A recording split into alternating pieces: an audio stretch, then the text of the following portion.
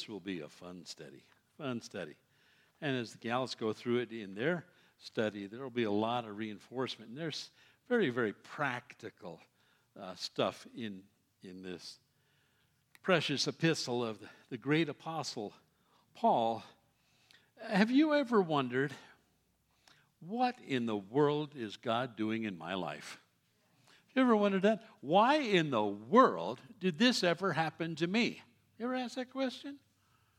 Trying to figure it out sometimes will cause your brain to explode. You really don't know. There is not a definitive answer from heaven or from the Word of God.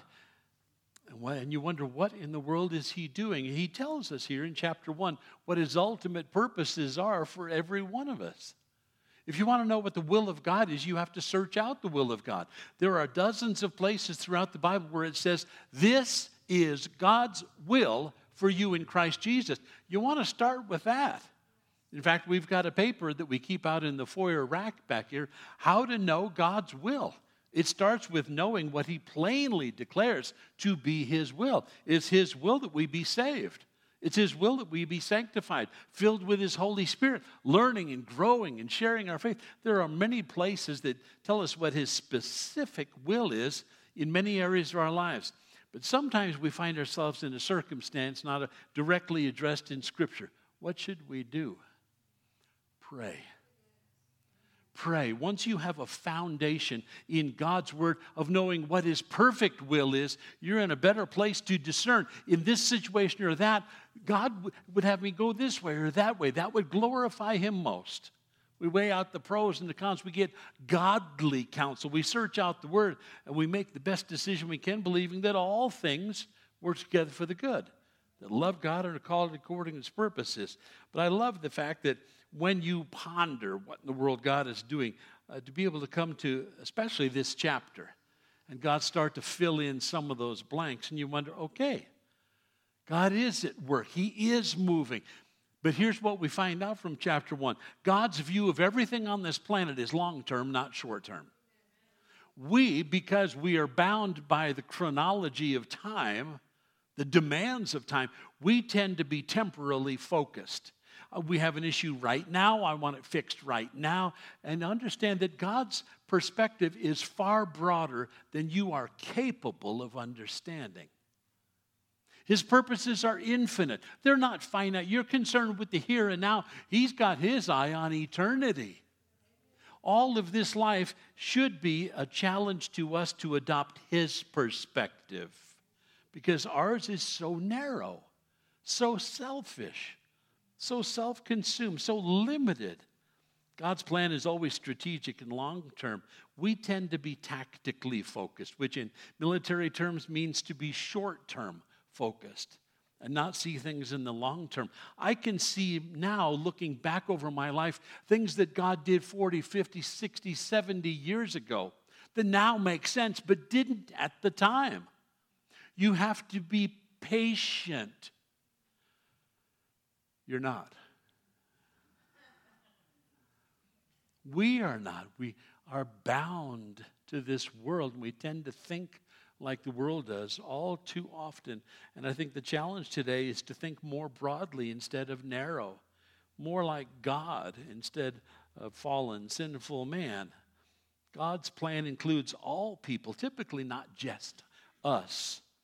I think it's a challenge to, in this chapter especially, to adopt God's perspective, his view, because that leads to a life of peace, contentment, where your soul is at rest. And you can say, as the old psalmist did a long time ago in that hymn written centuries ago, it is well with my soul. I'm good in here because I'm trusting in God. I'm resting in him. I want to be content. God wants me happy and fulfilled in the middle of his will and not my own. Paul had first visited this huge metropolis on his second missionary journey, but he did it very, very briefly then, came back on his third missionary journey to a handful of disciples, only 12 in number, who didn't even know there was a Holy Spirit. Boy, that's limited understanding, isn't it? Did you know that there is such a thing as the Holy Spirit? There is the Father, the creator of everything that is, the sustainer of all things, he has sent his Son, Jesus Christ, to this earth to redeem us from our sins and to show us God, but then given us his Holy Spirit so that you and I are not without resource till he comes again. But that's a supernatural walk with him that's required. If I look at things only through my natural eyes, my natural understanding, my focus will always be narrow. It'll always be on me. I won't be able to think broadly or to embrace the purposes of God in my life. Just a handful of believers that he'd first met. In Acts chapter 19, the story of that early church is found where it says, Paul entered the synagogue and spoke boldly there for 3 months, arguing persuasively about the kingdom of God. But some of them became obstinate.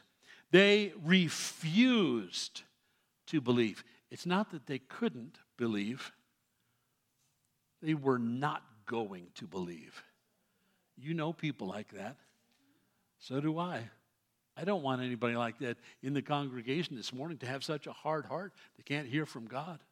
They can't receive from him eternal life and know how much we are loved by him. I don't want anyone here to be in a position of refusing to believe. But they refused so much to the point that they publicly maligned the way, which was what Christianity was originally called. So Paul left them, and he took his disciples with him, had discussions daily in the lecture hall of Tyrannus. And this went on for 2 years. That's an investment of Paul in the lives of these people. He was willing to stay there as long as it took, so that all of the Jews and the Greeks who lived in the province of Asia heard the word of the Lord. That was what is today modern-day Turkey, then called Asia Minor. But Ephesus was one of the hugest cities, the most populous cities, the greatest commercial city this side of Rome. And Paul was thinking, if I could plant the gospel there, it'll spread by way of commerce to the ends of the earth. Paul had God's long-term vision. It wasn't just this dozen folks that he had at Ephesus that he first met who didn't know the Holy Spirit existed. Once they got baptized with the Holy Spirit, they turned the world upside down. But that's what is required today. A church that is not just saved, sanctified, and sitting and observing all that goes on. It's a church that's filled with his Holy Spirit, who knows there's a Holy Spirit, who's filled with the Holy Spirit, and then doing the work of God through the power of the Holy Spirit. But that's what is required of you and I today. Otherwise, we remain the church silent. A church silent is a church that is ineffectual. And yet God put us here to be salt and light. You know people that I'll never meet this side of glory. That's your mission field. You need to be praying for those people. Just pick one of them. Pick the worst pagan you know and start praying for their salvation. Get in their life. Buy them coffee. Love on them. Encourage them. Tell them about Jesus. Invite them to church. Yeah, sick the Holy Spirit on them. Amen. You know, Paul wrote this letter probably 8 to 10 years after his first contact with them. And to see they had grown so much, they still had lots more to grow. Unfortunately, they would become the church addressed by Jesus in the book of Revelation. In chapter 2, he says, you left your first love. So it's not enough to know about God. It's not enough to know God. We must seek to be filled with his Holy Spirit if we're going to continue doing the work of God. Paul would tell the Ephesians in the book of Revelation, he said, you guys have right doctrine. You're not a heretical church.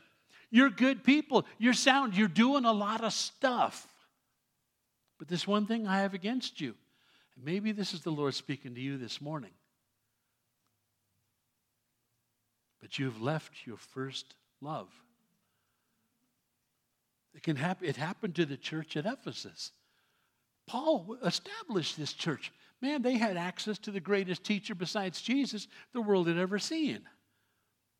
And yet somehow or another, with right doctrine and right teaching and good people, they kind of fell away from the Lord. They left their first love. Jesus wants to be your first love today. Satan is going to try to distract you, not only today, but from now to for the rest of your life. He's going to try to distract you these days with technology, distraction, and entertainment. While there's nothing particularly sinful about any of those three, if they take the place of God, it becomes idolatry. It becomes idolatry. So in this age of perpetual busyness, don't get too busy for God, please. Don't fall away from the one who shed his blood that you might be saved, who loved you so much that he adopted you into his own family and set all of heaven itself before you. Don't get too busy for him, please. That's what happened to the church at Ephesus. We can't let it happen to us. The Ephesian metropolis was known for many things, but primarily amongst the unsaved community, it was known as the Temple of Diana there. One of the seven wonders of the ancient world was there. They had a lot of gymnasiums, stadiums, public theaters, shopping centers called agoras back then, lecture halls where philosophical debate could go on, Roman baths, and an enormous amphitheater there that could seat 25,000 people. They were into entertainment just as much as we are today. Obsessed with it. Worshiping false gods. Gods that they didn't know about, but they needed a sense of religiosity. So Diana would do. They'd go to her temple, throw her some nickels, and go home and say, well, I've done my bit. But they didn't know the one true living God. And so Paul went there knowing that if I could plant the gospel there, it had spread to the ends of the Roman Empire. He's not so much addressing, as he writes to the church 10 years after it's founded, he's not addressing any false teaching so much as to broadly think more like God and less like man. Expand your horizons. Start looking at things not in terms of the immediate stuff you're going through today, but broaden your horizon out to see what God is accomplishing in your life, what he saved you for, what he saved you from, what he saved you to. Think more broadly than what you're going to eat for lunch in half an hour. You got to think past that. Can I tell you eternity is longer than today? Did you know that? And yet, tactically, we tend to be so focused on the here and now that we forget that God's in the long game, not the short game. He is less concerned about your comfort than your eternal future and glory. We're consumed about, what happened to me today? The end of the world. It's probably not. Not in the scheme of eternity. So we tend to blow our molehills into mountains and forget the God who created those mountains, who created all that is in the universe. And we can trust him. We can rely on him. Think like God. Think like God. You're going to see in chapter 1 a bunch of important words that he mentions time and time and time again. Anytime God repeats himself, it's something he wants you to know. And if we didn't hear it the first time, he'll say it the second time, and the third, and the fourth, and the fifth. It's not that God is into repetition because of his ancient age. It is because we're slow to get it. And any elementary school teacher knows if you repeat it more often, they're more likely to get it than if you just mention it once. And so you see, for instance, one of the key words, chose. God chose you. You are part of the chosen. You're going to see predestined. But can I just say, don't attach baggage to that word predestined? 1 Peter 1 and verses 1 and 2 clarify that term for us, and we've got to be biblical in our understanding. Well, regardless of what theological persuasion, theology is something that can lead you away from God, not towards God. In 1 Peter 1 and verse 1 and 2, Peter, an apostle of Jesus Christ, to God's elect. That's us. We're a part of God's elect. He chose us. That's all that term means. Strangers in the world, scattered throughout the whole Roman province of Asia and Galatia and Cappadocia, Asia and Bithynia, who have been chosen. How have we been chosen by God? According to the foreknowledge of God. Been chosen according to the foreknowledge of God. What did God know beforehand? Everything. He knew you were going to say yes to Jesus Christ. Ask him to be your personal Lord and Savior. Confess your sins and repent of them. He knew that before time began. Thus, God can, even before your salvation, refer to you as part of the elect. It's comforting to me that God chose me because I wasn't particularly worthy of being chosen. I don't know about you, but I was one of those kids growing up through elementary school that was always the last one to be asked to do anything. I was the last one to be picked for Red Rover, send the ball over. I was the last one on the base to be picked for the baseball game. I was the tall, skinny kid who was the geek. The kid who had his tape glasses with tape in the pocket protector and the pens. I was that kid. And I wasn't chosen by anybody. To be chosen by God is such a wonderful, incredibly wonderful blessing. But I also, at some point in time when he was working on my heart, had to confess my sins, repent of them, and ask Jesus Christ to be my Lord and Savior. God knew I would make that choice someday.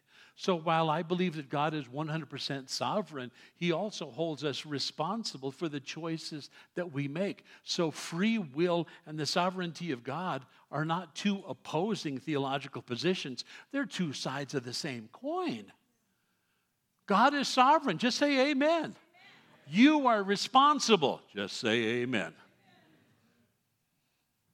Two sides of the same coin. So let's not practice the fool's error and the pitting one against another. Another word that comes up all the time in chapter 1 especially is God's will. Put in parentheses right after that, not yours. God's will, not yours. It's going to come up often in this chapter because our tendency is to do our will, follow me, and then ask God to bless it. That's the typical nature of man in motion. Let's look at verse 1. Paul, an apostle of Christ Jesus, by the will of God, to the saints, literally the holy ones, more accurately, the ones made holy by God, in Ephesus, the faithful in Christ Jesus, grace and peace to you from God our Father and the Lord Jesus Christ. In ancient times, introductions were always made at the beginning of the letter, so you knew who wrote it. I don't know when in Western civilization we started putting our names and address and all that stuff on the last page of the letter. Who's right? I wonder who this is from. Well, you knew it instantly in the old days. Notice that Paul's calling as an apostle was the will of God. Okay, now let's personalize this. God has a calling on your life, but it's probably not to be an apostle. There was only a handful of those guys. These were the ones originally sent out by Jesus with his message, and Paul, as one born as though late in time, he had a calling to be an apostle. Your calling will probably be different. You may be called to be a housewife, maybe a welder, maybe a computer programmer, maybe a pastor teacher. That's a calling of God. It's not the desire of man. It's the calling of God upon one's heart. You can be just as called as an automotive mechanic as Billy Graham was to be an evangelist. It's no less important. If it is God's perfect will for you, then pursue that with everything that is within you. That is God's call on your life, that you are who you are by the will of God, and he places you where you're supposed to be by the will of God. Doesn't mean that it's always easy. Can I tell you, it wasn't easy being an apostle. Paul was locked up and beaten and shackled and made fun of and run out of town.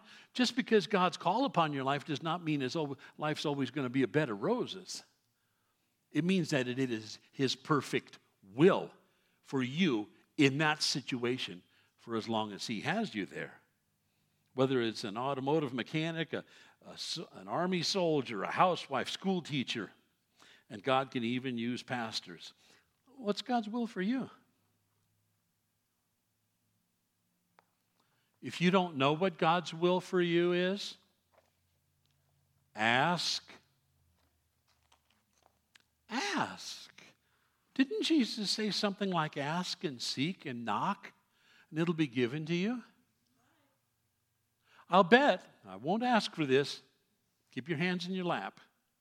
But if I were to ask you for a show of hands, do you know what God's will is for you? I'll bet you only half of the church could raise their hands. The rest of you don't know, but you're not pursuing it.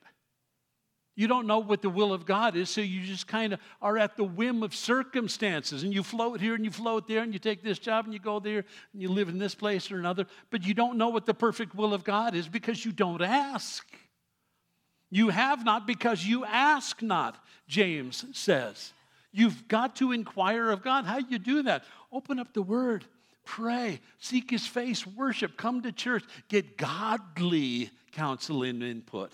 Not input from unsaved family members.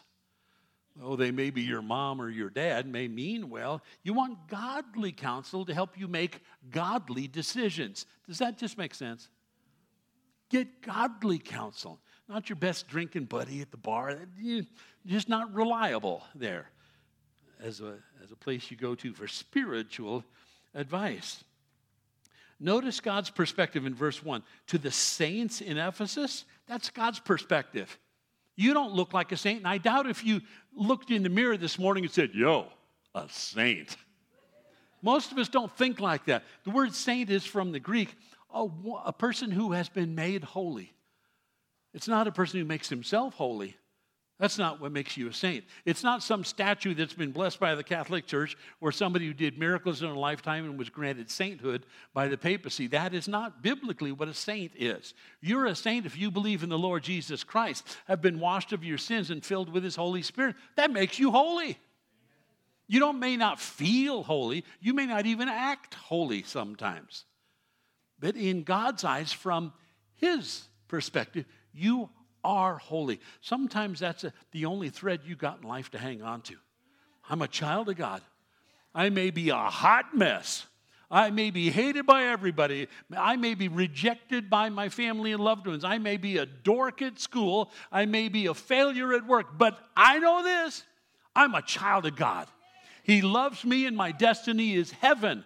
And so what happens on earth for 60, 70, 80 years is of small consequence. Small consequence. Begin to understand as a Christian what's important in this life and what is not. Well, I didn't get the grass mowed today. Do you think God's up there wringing His hands? Really? The things that we obsess with are so temporal, so narrow-minded, so short-sighted. I want to think more like God, and I want to be more like Him. I want to please Him. I want to fulfill His calling upon my life. Notice there that it says in verse 2, grace and peace to you. Peace always follows the reception of grace. Once you've received the grace of God, once you've been forgiven your sins, what's the result? Peace. Peace. Peace comes from being saved and knowing who we are in Christ Jesus. It comes from knowing what lies ahead. What follows next in verse 3 is, starting in verse 3, is the single longest sentence in the entire Bible. It is 214 words long. Now, those of you, let me take you back to elementary school for a minute. Do you remember your English teacher one time said, you can't do that? That's a run-on sentence. Remember that? Where, you were like in first, second, or third grade, and she'd ask you to write out a story, and you put a period at the end of the story, and it was like, a 400-page story, and you didn't punctuate anything. It was a run-on sentence, not allowed in the English language, fully acceptable in the Greek language. For this reason, you don't put a period at the end of it till you want them to stop thinking of this in terms of a whole. So he has a sentence that's 214 words long because you got to take this baby as a package. Now, it's like eating an elephant. You eat an elephant how? One bite at a time. Well, that's how you have to take this. But he wants you to understand this is one big elephant. This is one big whole. It is about what God is doing in your life. This whole package is the God who controls the universe has a part for you to play in it. You may not know what that is, but you should be pursuing that. What does God yet have for me? How do I know that God is not done with you yet? Because we're not here this morning doing your funeral. That's how check yourself. Do you have a pulse? Okay, God's not done with you. This is very simple. God isn't done with you yet by virtue of the fact that you're still here. You're still here. If he was done with you, you'd be gone. Your purpose is fulfilled. God has a plan for you. Are you pursuing it? Or are you making your plans and then asking God to bless them? There's a big difference between the two. It is our nature, our sinful fallen nature, because we're tied to this world. It is our default position to make our plans and then ask God to bless them. And then instead of God leading and guiding, directing, we see things the way we want them to turn out. We make our plans accordingly and then ask God to bless them. We do the things that make sense to us, but it is in an alignment with his will, his plan, his purposes for you. I want to walk in peace. So I want to consider all that he has to say beginning here in verse 3. Praise be to the God and Father of our Lord Jesus Christ, who has blessed us. Can I tell you, one of the many things God's accomplishing in your life is he just wants to bless you. Does anybody have a problem with that this morning? God wants to bless you. Don't fight him. Don't fight him on this issue. He has a will for you. It may or may not include your will, but if you force your way on this, what you forfeit is the blessings of God. You don't forfeit your salvation being silly. You forfeit your happiness. You forfeit your contentment. You forfeit the perfect will of God and settle for the permissive will of God.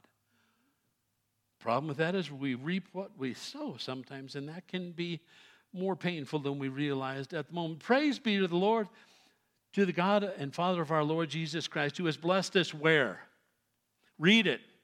In the heavenly realms. That's what's wrong with the health, wealth, and prosperity doctrine. Not only is it a lie, but it is earth-centered instead of heaven-centered. It says right here, God has blessed us in the heavenly realms. It is not on earth. Has nothing to do with your health down here. Has nothing to do with prosperity down here. God does not want you rich. He wants you blessed by being spiritual. Spiritually minded, not earthly minded, not fleshly minded. Oh God, I'm claiming a new Cadillac. You are being so short-sighted. Do you have any idea about how unreliable most Cadillacs are? Good grief. I'll drive the luxury for a while until everything goes wrong. My poor dad did that one time, 30, 40 years ago. He bought a brand new Cadillac, and it was within 3 months the engine went out. And they said, well, because it's not under warranty, you bought it used, the engine's $6,000. $6,000? My dad was on a fixed income at the time. And he poured all of his money into this little white Cadillac that he loved. I don't know why he loved that thing. And no sooner did he put a $6,000 engine in, 3 months later the transmission went out of it. They said, well, it's another $6,000 now for the transmission. The car's only worth $5,000, but he just put a $6,000 engine in it and a $6,000. Why? Because my dad loved Cadillacs. I said, Dad, you can't afford to be so short-sighted. I know you like your white leather interior. That's all cool, whatever. What you really need is a Toyota Corolla. They're ugly. They last forever, man. They just last forever. He wound up in a Toyota Corolla wagon, drove it for the next 10 years, and never had one single thing go wrong with it. Sometimes our will, we impress upon God and then ask him to bless it. Because we want it so bad in our flesh, we assume God does too. Can I tell you, that is seldom the case. Just because you want it so bad does not mean rubber stamp that God, this is what God wants for me. Is it your flesh that wants that? Or is it really God that wants that for you? Does it bind you more to the things of the flesh and the things of this earth? Or does it make you a more godly, a man or woman after God's own heart? Why do you want it? What's your motive? What's your purpose? Is it, in fact, the will of God? Or is it your will And you want to believe that it's God's will just because you want it so much. Ask, seek, and knock before you presume anything. Never say, well, God is leading me this way. God wants me to buy $1,000 worth of lottery tickets because he told me I'm going to win the lottery. There's also a proverb that says, a fool and his money are soon parted. You have to think more with the things that are in line with the Holy Spirit of God. He has blessed us, it says in verse 3, in the heavenly realms with every spiritual blessing, not fleshly, earthly blessing, not every carnal blessing. He's blessed us with every spiritual blessing. But we are so concerned with the material things. And notice the phrase also, in Christ. That's mentioned 12 times in this mother of all run-on sentences. That phrase, or one just like it refers to our position in Christ. This is your inheritance. This is what he has for you. It's not bound or limited to this earth. And starting in verse 4, you see the sovereignty of God really being emphasized. And it just makes me grin ear to ear. This is your position as well as mine. For he, say he chose us before the creation of the world. Wow. To be holy and blameless in his sight. That's what God wants for us. He wants salvation for all that he has brought into this world. Over and over again, you're going to see this emphasis on God, what he has done, what he is doing now, and is going to do in the future. Verse 5, he predestined us. Predestined us. Your destiny is greatness and glory. That's your destiny. Keep your eyes on the prize, because it's not here in this world. We are strangers in this world. We're here for a short time doing the work and will of God, but passing through. This is not your eternal destination. He is the one who has chosen us. Verse 4, he chose us. Jesus said that same thing. He said, you didn't choose me. I chose you. Speaking to his disciples, I chose you and appointed you to go and bear fruit that will last. John 15 and verse 16 says, then the Father will give you whatever you ask in my name, because he wants you equipped with the things that you need to do his will, not yours. Understand the context. This is not a name it and claim it verse. Lord, I'm just claiming a new Cadillac. I'm just claiming a $10 million improvement in my economics. It's not going to happen. Whatever the will of God is. Jesus said, I chose you and appointed you to bear fruit, spiritual fruit that will last. Then the Father will give you whatever you ask in my name, whatever you need to accomplish his purposes. Like Paul, he started out walking to the ends of the earth throughout the Roman Empire. No, think about that. No planes, no trains, no cars.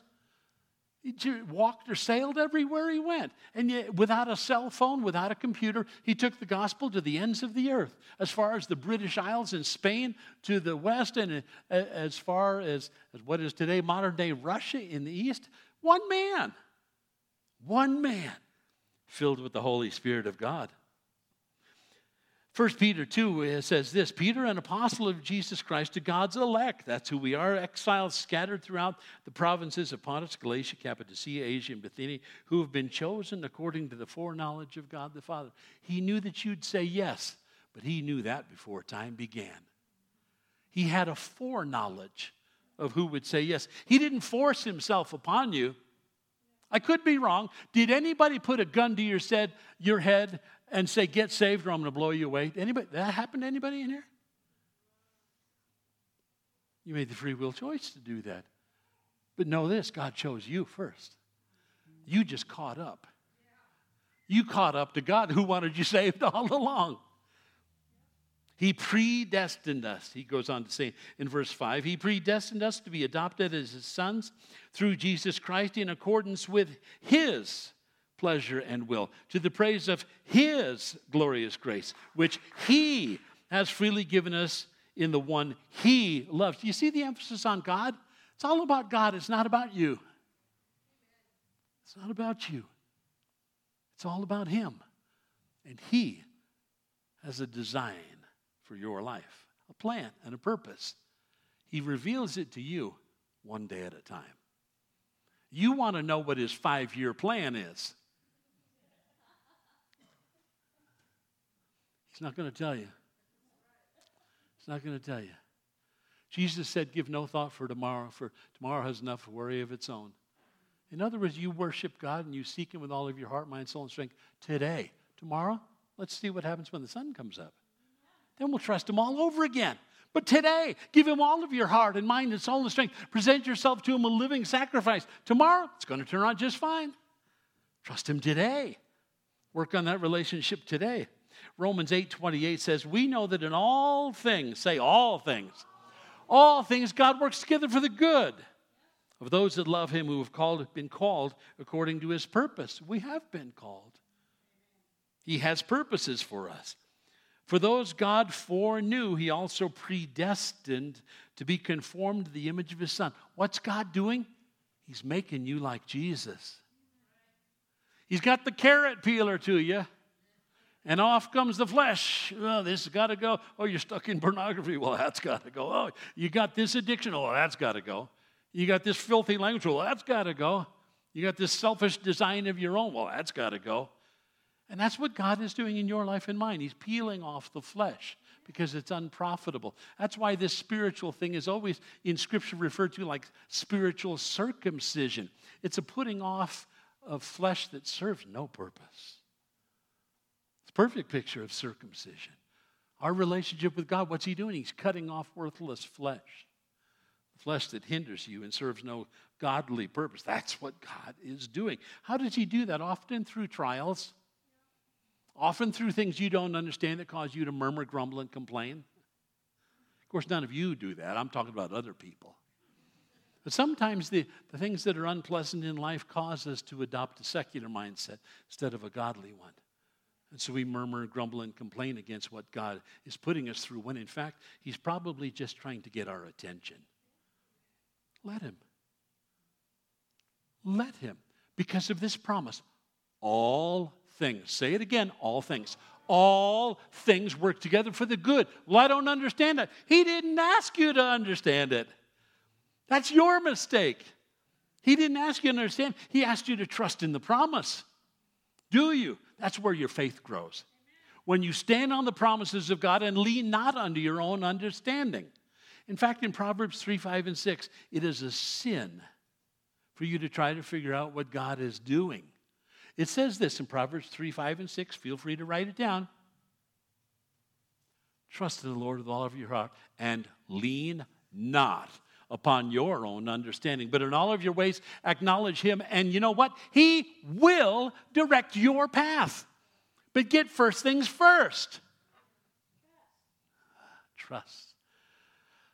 Trust and obey, for there's no other way to be happy in Jesus than to trust and obey. That's a life that pleases God, and nothing else does. Nothing else does.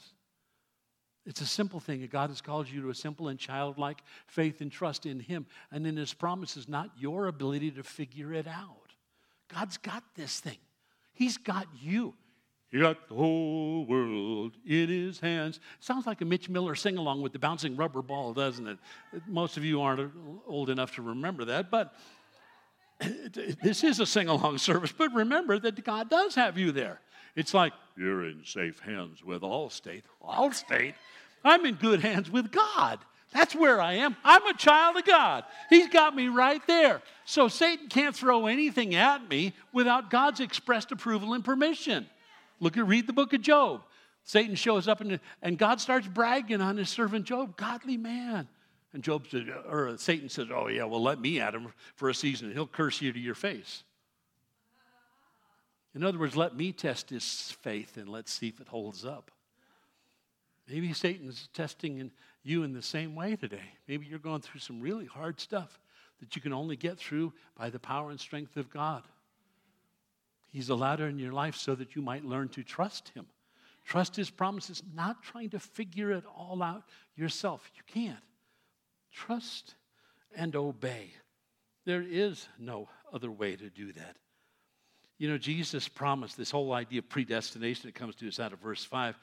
In Revelation 3:5, it says, Jesus says, to him who overcomes like them will be dressed in white, pure, spotless. That's how God sees us now. I will never blot out his name from the book of life, but will acknowledge his name before my Father and his angel. It suggests that everybody's name is already written in the Lamb's book of life. But if they die without accepting Christ Jesus as Lord and Savior, the name is then blotted out. It's God's intention and will that everybody be saved. You may be his chosen mouthpiece. If you don't tell them about Jesus, who will? Well, they may mock me, make fun of me, ridicule me. The one thing I guarantee you they can't do is crucify you like they did Jesus. You tell them about Jesus. Well, I'm in the workplace. They'll fire me if I say Jesus. You have rights in America. This is not some third world banana republic where you can't do that. You can mention Jesus anytime at all. He's your Lord. He is your Savior. God's not willing that any should perish. 2 Peter 3:9. God's not willing that any should perish. So it is our job to share that good news with the world. Some will accept the invitation. Some will mock and ridicule. But they did the same to Jesus. Look at verse 6. To the praise of his glorious grace, which he has freely given us in the one he loves. That's what our inheritance in Christ Jesus. Verse 7, in him, here's some of the stuff that we have because of our faith in Christ Jesus and what he's done for us. It says, in him, first of all, we have redemption through his blood. We've been redeemed from our sins. We were slaves on the slave block to sin and self in a fallen world, and Jesus bought us, not with money, but his own blood. He purchased you and I. We are not our own. We've been bought with a great price. Scripture declares to us. We were once enemies in our minds because of our evil behavior towards God, but now he has reconciled you by Christ's physical body through death and to present you holy in his sight, without blemish and free from accusation. Colossians says, if you continue in your faith. There is our responsibility as well. Look at verse 9. And he made known to us the mystery of his will. That is, that we all be saved. Walk by the power of his Holy Spirit in dependence upon him. He made known to us the mystery of his will according to his good pleasure, which he purposed in Christ. And here's what God ultimately is doing in the universe. To put into effect when times will have reached their fulfillment, to bring all things in heaven and on earth together under one head, even Christ. That's God's ultimate purposes, and I promise you it will be realized. Someday Satan will be no more. You have to understand that life is temporary.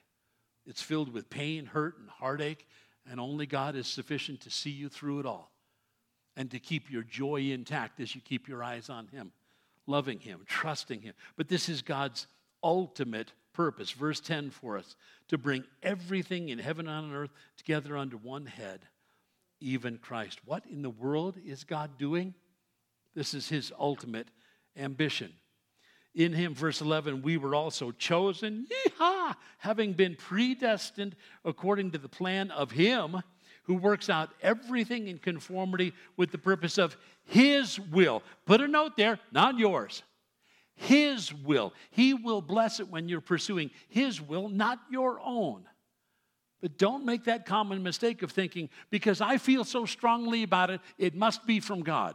And then you make your plans and ask God to bless them. What's the motives in doing what you do, asking what you ask, thinking the way that you think? He who works out everything, verse 11, in conformity with the purpose of his will, in order that we who were the first to hope in Christ might be for the praise of his glory. It glorifies God when we walk with him and pursue him on a daily basis, in his word, in prayer, in fellowship, praising him, worshiping him, whether in the car, on the drive to work, or here at church on Wednesdays and Sundays. Verse 13, and you were also included in Christ when you heard the word of truth, the gospel of your salvation. Having believed, that's your part. You chose to believe Jesus is the Christ.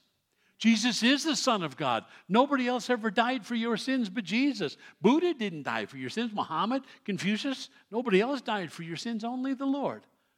And to prove that he was the Son of God, his heavenly Father raised him from the dead on the third day. That didn't happen to nobody else.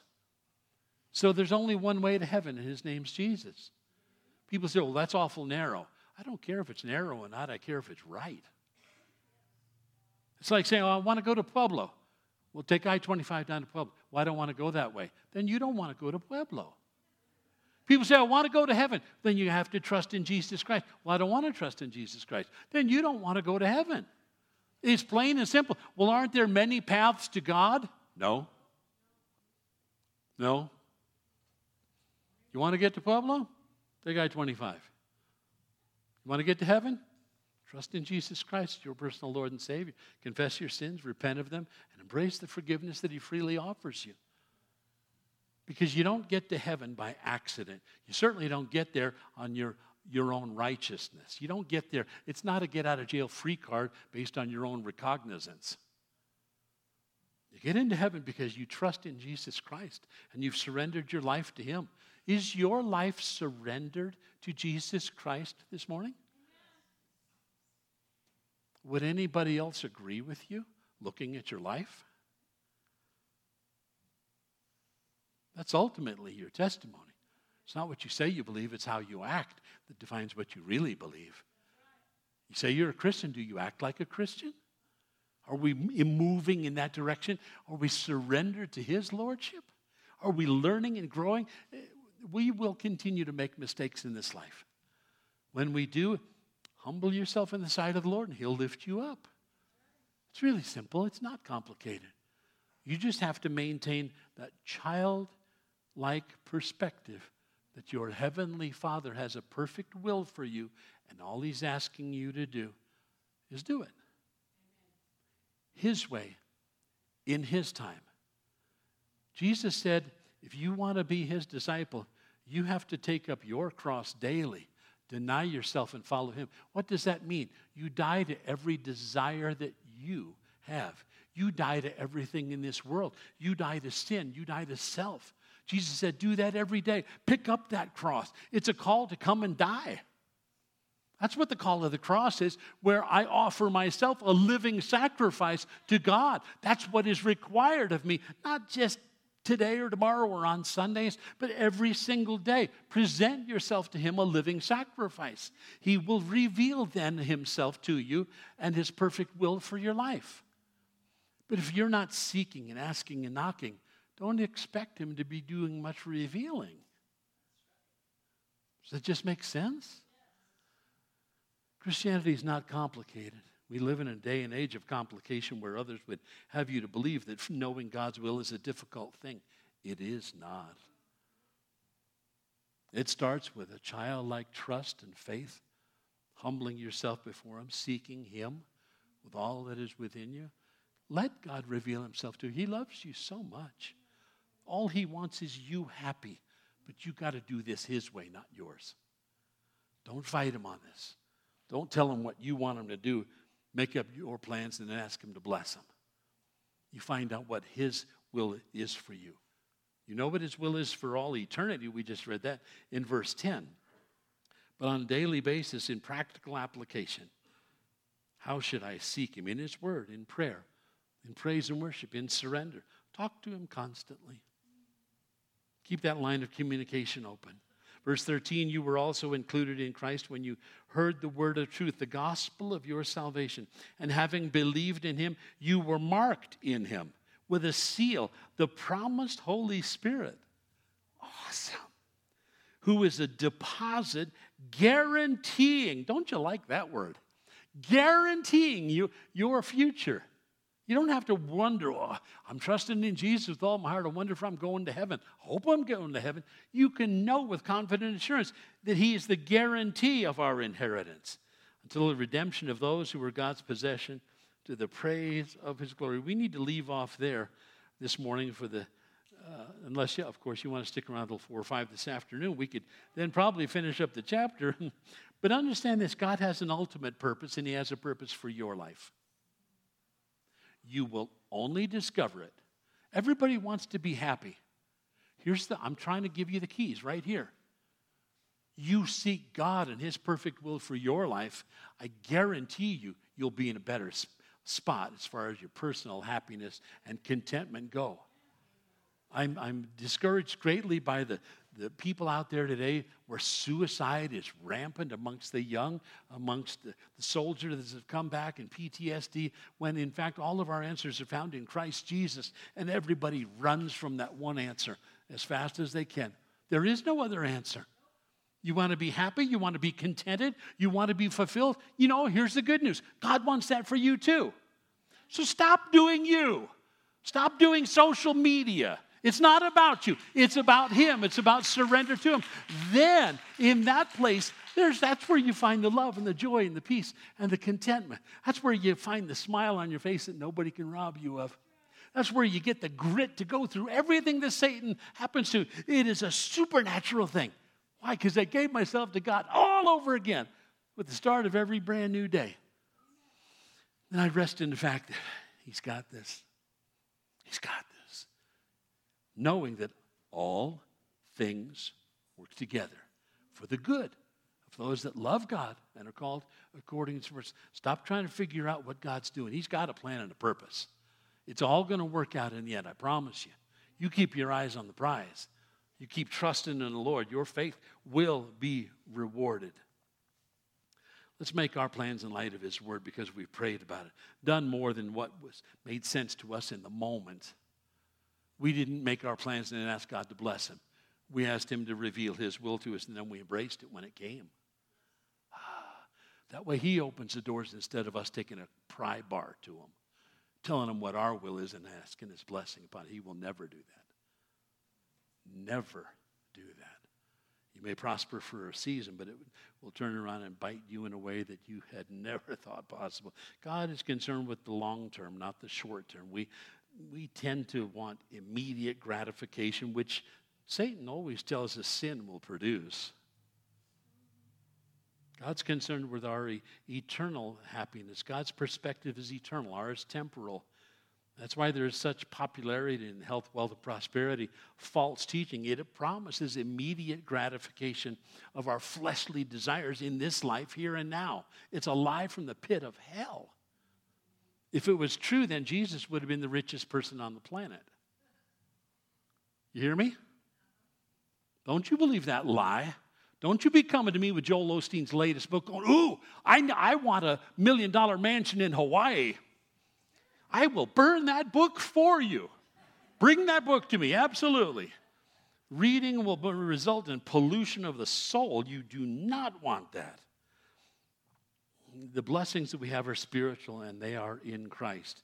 They are heavenly, kept for us in the heavenly realms. It's not here on earth.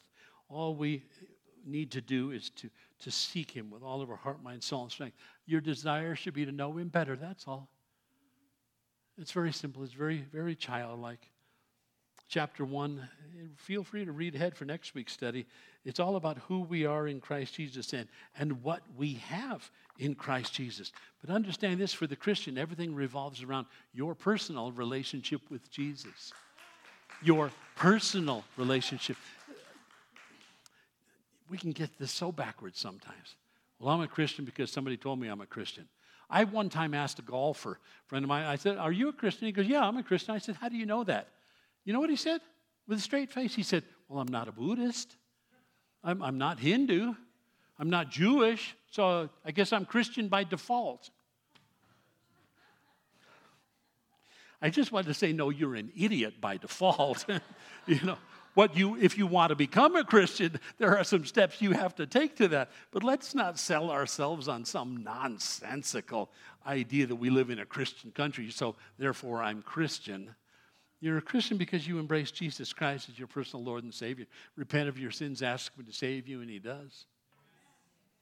And then you walk in that for the rest of your life. It's not a commitment one day or a baptism that takes place. It's every single day of the rest of your life walked out in faith. then God blesses your socks off. It's amazing. Praise band, come on up. The rest of us, let's stand and close in prayer, shall we? God is good. Just say amen. I love it, Lord. All you want to do is bless us. So to that end, would you draw us, each of us, as close to you as we've ever been in our lives? Reveal your perfect will to us, Lord. I'm so tired of making up my choices and forcing my will upon you and then asking you to bless it. I just want to rest in you. I just want to say, thy will be done, not mine, just like your son did in the garden. For him it meant the cross. It does for us today. We must every day pick up our cross daily, deny ourselves, and follow after you. So we do that here and now, Lord. In this moment of surrender, in this moment really of celebration, in this moment where you've captured our hearts and caught our attention, once again, would you fill us again with your Holy Spirit and renew in us the joy of our salvation? Would you remind us, you got this. You've got everything under control, and everything in the whole universe will be brought under the headship of Jesus Christ someday soon. And until that day comes, until you transform our lowly bodies, until your kingdom is planted here on earth, Lord, we will keep our eyes on you. We will trust in your promises. We will follow after you. We will be quick to repent of our sins. And when we fall and stumble, we will be quick to pick each other up instead of criticize or let them just lay there. We will be the good Samaritans of our day and age. We love you with all of our heart and commit ourselves this morning into your hands, Father.